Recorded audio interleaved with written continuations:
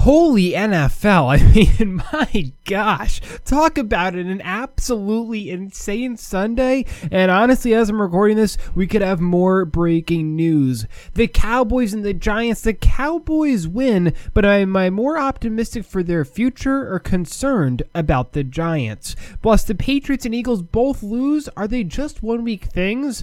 Or is there actual concern for the long term? Plus, the Chiefs beat the Steelers. The Jaguars and Bucks, are either of them the real deal? The Minnesota Vikings and Green Bay Packers tie? Sam Darnold concerned the New Orleans Saints, the kicking disaster, Fonte Davis retiring at halftime. It is an NFL podcast that starts right about now.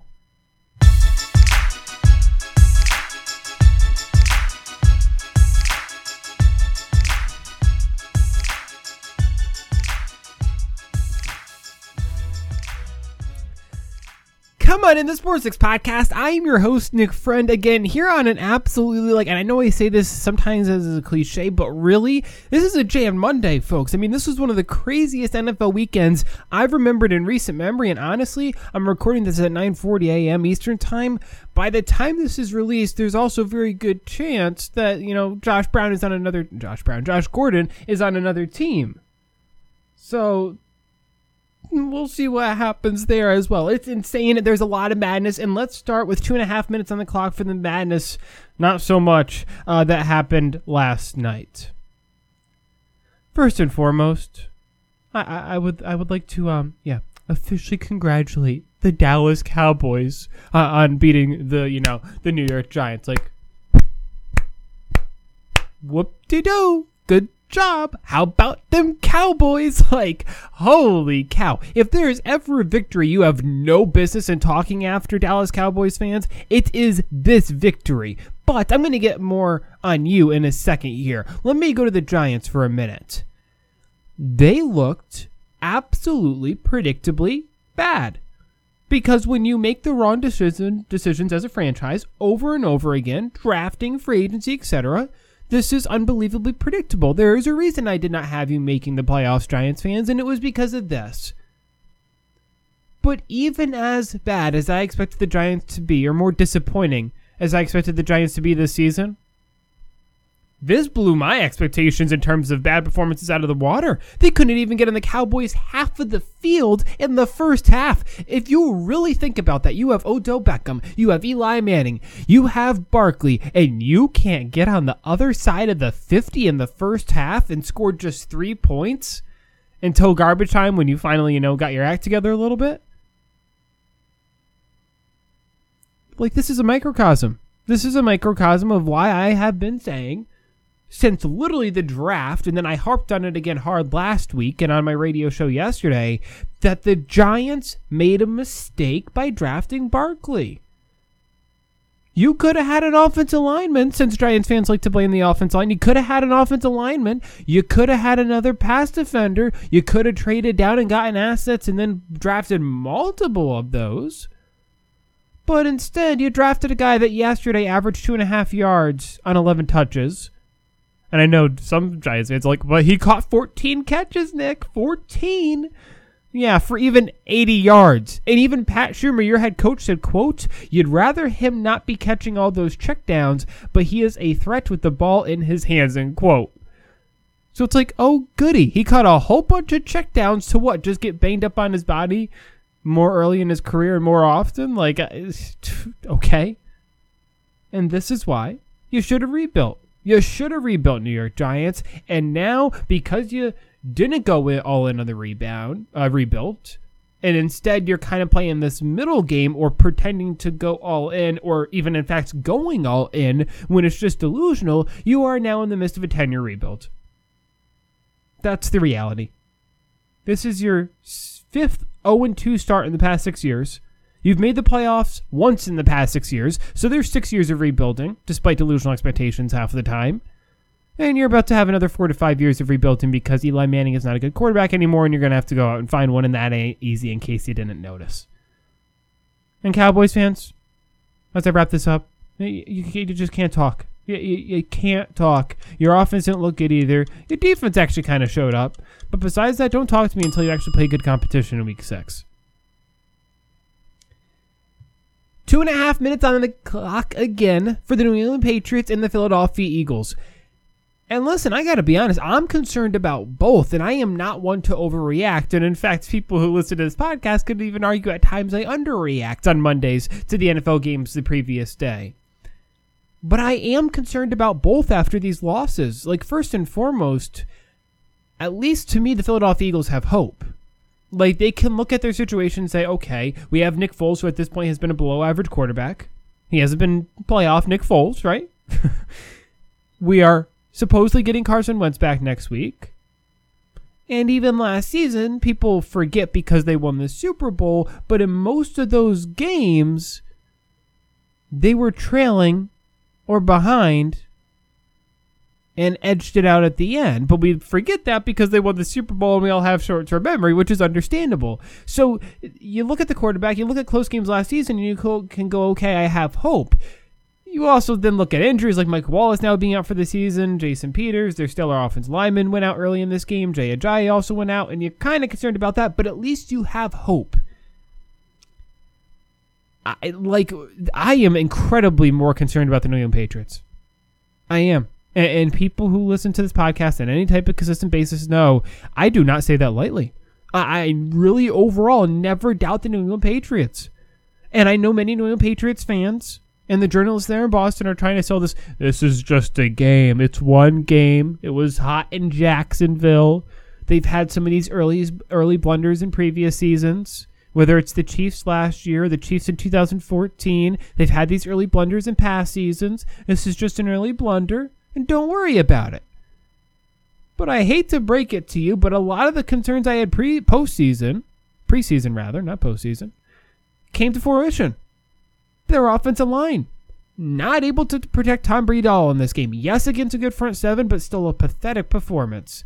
Brady's wide receivers, once you shut down Gronk, he has nothing to go to right now. But my biggest concern of all is neither of those. Because at least with the offensive line, you can say, okay, they have a really good offensive line coach in Dante Scarnecchia, and at least with Tom Brady's targets, he's going to get Julian Edelman back in week 5 after he gets off suspension. So you have some hope there, right? On the defensive side, this isn't getting fixed, Patriots fans. You made Blake Bortles literally look like a competent quarterback. I didn't know that was possible to do. We've seen it at times, but forget competent. You made Blake Bortles look like a bordering on great quarterback. You made Blake Bortles outplay Tom Brady in this game. And you look at the secondary, Eric Rowe, Jason McCourty, getting absolutely toasted in this game time and time again. Same with Patrick Chung, who then went out with a concussion. And clearly Patrick Chung isn't great, but I hate to break this to the Patriots fans. Your depth behind him isn't great, so hopefully that isn't a serious concussion. And even your big free agent ad from an offseason ago, Stephon Gilmore, got burned on a touchdown as well. And you now look at this situation where the Jaguars weren't even healthy. Fournette, their running back, out. Cam Robinson, who we have since found out it's a season-ending injury for the left tackle, was out in this game. And if I'm Patriots fans, this kind of reminds me of 2012. And as Patriots fans know, that's not a good thing. I think this defense is going to come up later on in this season as a major, and I'll even say it, season-ending issue. 2 minutes on the clock, the Kansas City Chiefs beating the Pittsburgh Steelers. And I'll ask the question here I asked in today's show. Is this more about good Chiefs or bad Steelers? This is more about good Chiefs. And that, by the way, that sounds weird for me to say because people know I have been harping on the Steelers and everything that has been them this season so far, but this is good Chiefs. And as I wrote in my article that's up after Sunday's games on sportsnet.com here with my 10 original takeaways, like, Patrick Mahomes. I mean, this kid, I'm literally getting chills right now. This kid was unbelievable, insane. And I even, for those of you who read my article, you kind of know I am very, very, very hesitantly optimistic on this kid. Because I don't buy into younger quarterbacks easy at all. I never have and am not all the way bought on a Dak Prescott or Deshaun Watson, etc. The only person I really bought all in on is Jimmy Garoppolo as a young quarterback within the past 3 to 4 years. I don't buy in on these guys easily. But Mahomes is like, I'm pulling myself back because I can feel myself going there and I don't want to, but holy cow. And then you look at the weapons he has, a Kelsey, a Sammy Watkins, Tyreek Hill, and Kareem Hunt. You tell me how to stop that. The only thing they need to do is get their defensive act together. By the way, it's very clear they made a mistake of getting rid of Marcus Peters because they miss him, but regardless, they need to get their defensive act together, and they look like one of the best teams for getting the AFC in the league. Now, I will say this. I'm concerned about saying that long term because you have Andy Reid and a rookie quarterback, and who knows how that goes. For Steelers fans, where you at? Where are you?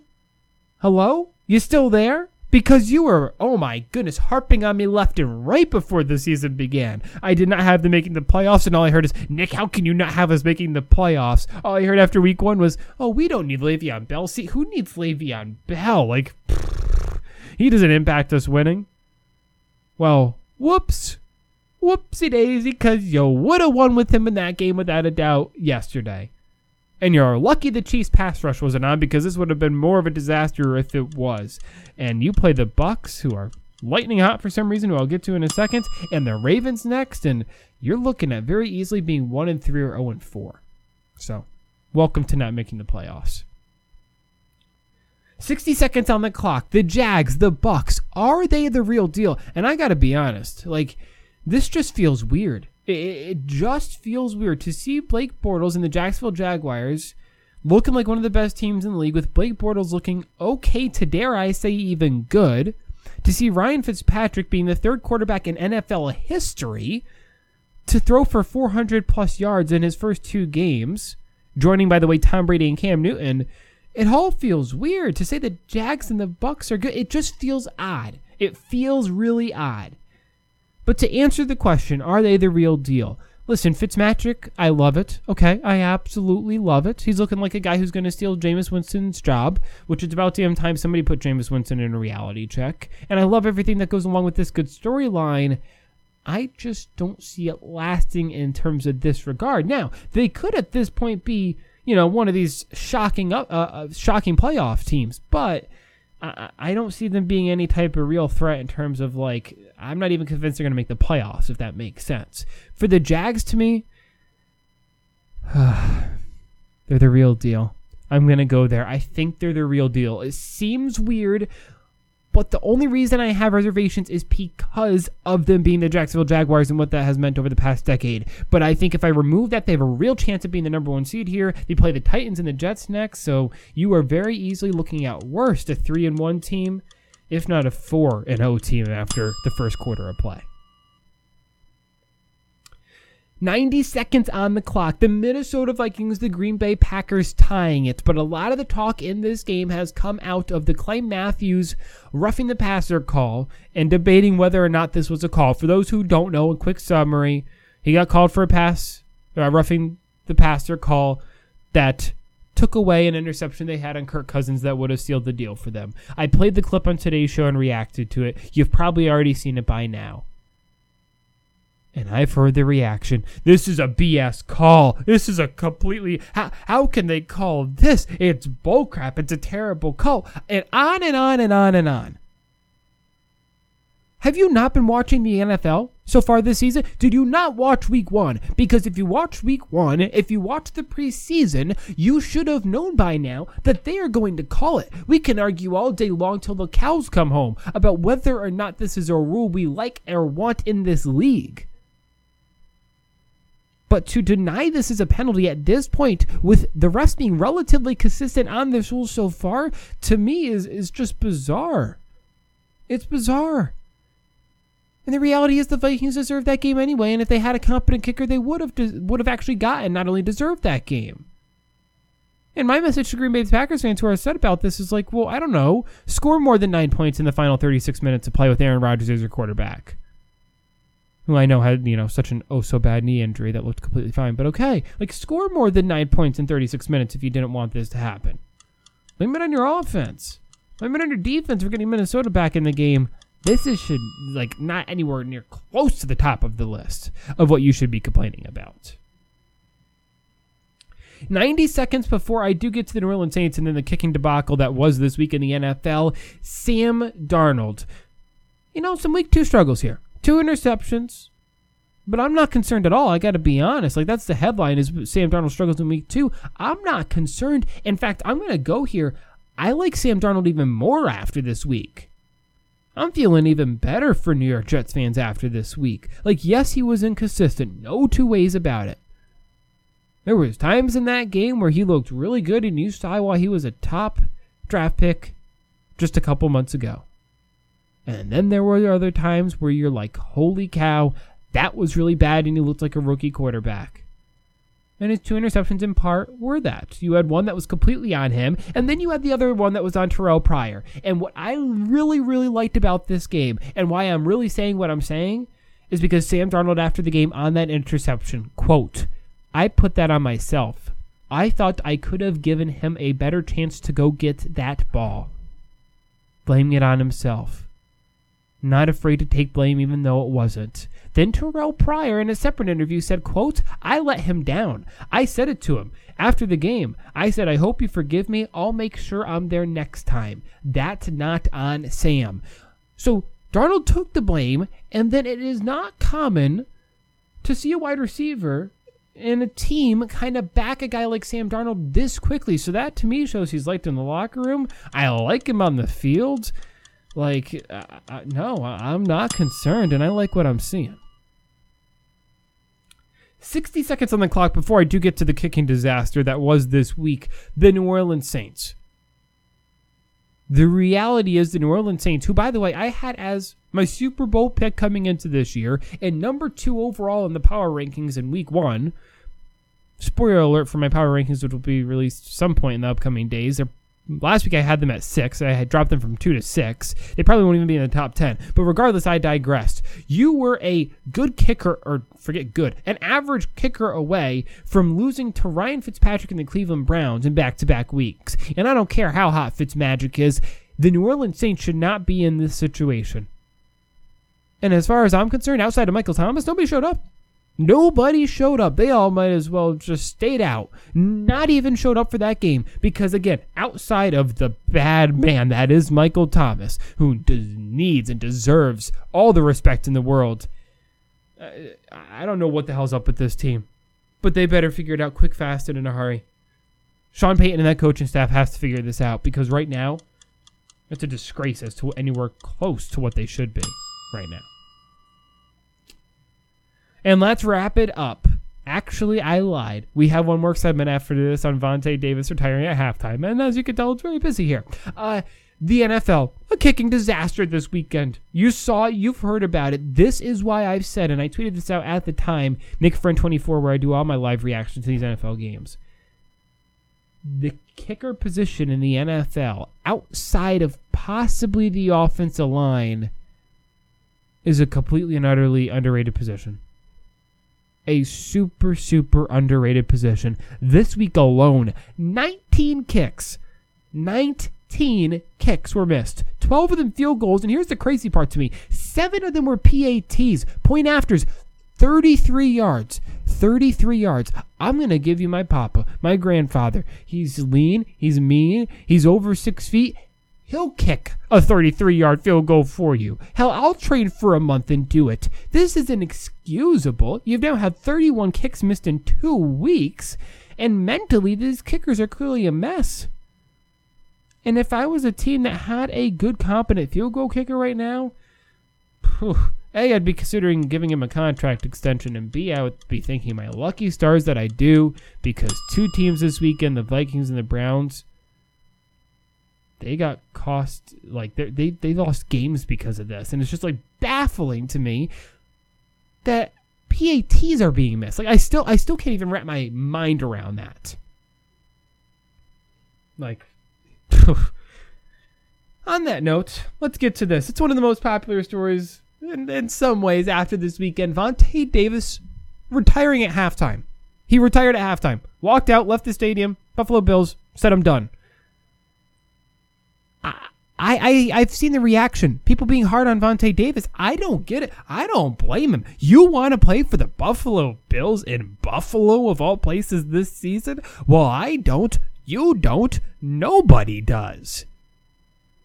And Vontae Davis, the reality is, was probably thinking about it. A lot of ex-players in multiple sports have said, if you think of it, meaning retirement, then do it. And he did it. He was probably on the edge. He then looked around and said, what the hell am I doing here if I'm already considering retirement? There's no way in hell I should be on this team because we're atrocious and I'm in Buffalo and I want the hell out. So he didn't waste any time and he got the hell out. Is the halftime thing the greatest look? No. But do I have a problem with this itself? Absolutely not. And in fact, I thought we liked players to be honest, not front, and be real about it. And that's what Davis did. So I borderline have zero problem with it. You know, maybe he shouldn't have left the stadium. Maybe he should have retired at halftime, but then stayed there to talk to the team and not left the stadium. But, like, I don't have a problem with this. I really don't. And on that note, that is the podcast. Earlier today, the Sports Mix Show released, as always, on sportsmix.com and the YouTube channel tomorrow. Back with the Sports Mix Show and podcast. Thank you so much for the support. It's truly appreciated. Seriously. And I'll catch you tomorrow.